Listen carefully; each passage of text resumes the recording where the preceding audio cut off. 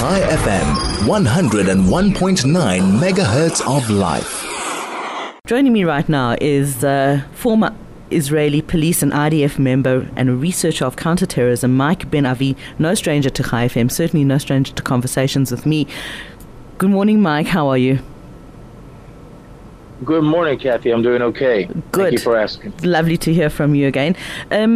Lots of conflicting reports coming out about the way that Al-Aruri, this 2RC, this Hamas 2RC was killed. Initial reports said it was a car bomb, then it changed to a drone attack, and now it looks like something else. What are the actual facts? Well, so here's the thing. Nobody knows because nobody has formally taken responsibility for this act. We all know it's Israel because who else has an interest to eliminate this armed terrorist, who's, by the way, is the only Hamas leader who's not from Gaza. He's from the West Bank, originally, in a village named Aurora, which is after his last name. His last name is after the village. Right. But anyway, what I'm trying to say is that they're finding weird facts or evidence on the scene. I mean, they find holes on the roof of the car. They're not even. They don't know if it was a drone. They don't know if it was a missile. They don't know if it was a suicide drone. But the main thing is because Israel hasn't officially taken responsibility. See, Israel does not want to take responsibility because it does not want to burn sources. It's got many intelligent live sources that allowed Israel, if Israel did it in fact, to execute such act. So Israel traditionally tried to not claim any responsibility. However, they haven't denied it either. Right. But as far as the facts, we are feeding from mixed reports, usually all these reports coming from Hezbollah. So we have to be very careful with the narrative that they're trying to portray. It's so interesting because we're seeing, leaders of Islamic military organizations around the world all of a sudden dying. And that's been quite interesting over the last few days. I don't think that anyone who is involved with news can look at that and not say, well, these things are all connected. When you see a leader of the Palestinian Islamic Jihad being neutralized, how do we say that is not connected to what happened in Beirut? Well, I'm sure it's connected, but even more so, what's even closely related to what happened in Beirut is what happened days prior to that. If we all remember, there was an Iranian commander in Syria, which is the person in charge of all the logistics coming from Iran to Hezbollah for Syria. He was eliminated. And then, of course, we have the Aruri elimination. With and 6 then other leaders. There were 6 other leaders with him.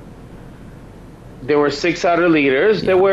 There were smaller scale leaders in the beginning. In the first initial reports, we thought there were other main political leaders with him. However, yes, there were the people that worked underneath them, and there were some people from Hezbollah as well. And you know what's how fascinating this story is, because he originally came to Beirut under a fake passport, and he was supposed to just come to a meeting and then go somewhere else again.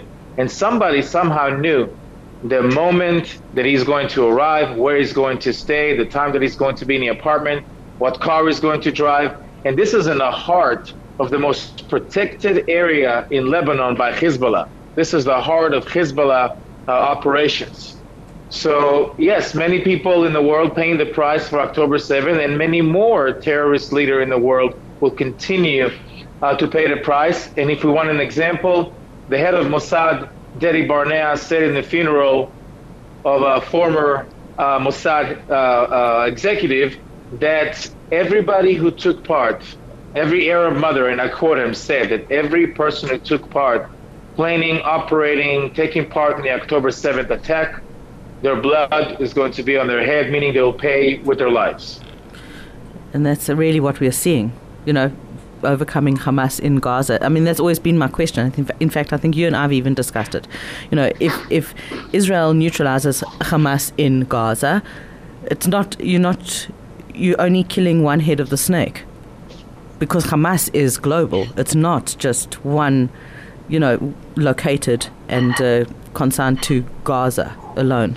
So interesting, very interesting. So That's true, but I must make a comment about that, if you would. Sure. It's very true that they're always going to have a successor. I mean, Israel's been eliminating leaders for decades, and there's always somebody else. However, sometimes the alternative is worse. Most of the times, the people replacing those people are not as talented, quote unquote, and they're not as dangerous to Israel. And it's also a big moralic strike to the terrorists to make them live in fear 24/7, fear of assassination. So when they're fear for their lives, they're not as busy planning to kill Jews. I don't know. They seem quite determined. Mark, thank you so much. I wish you and your family You're welcome. Shabbat Shalom. Thank you so much. And just Shabbat stay Shalom safe. to you too and your listeners. Thank you for having me. God bless. Bye-bye. That's Mike Ben Avi, former Israel Police and IDF member, researcher of Counter-Terrorism.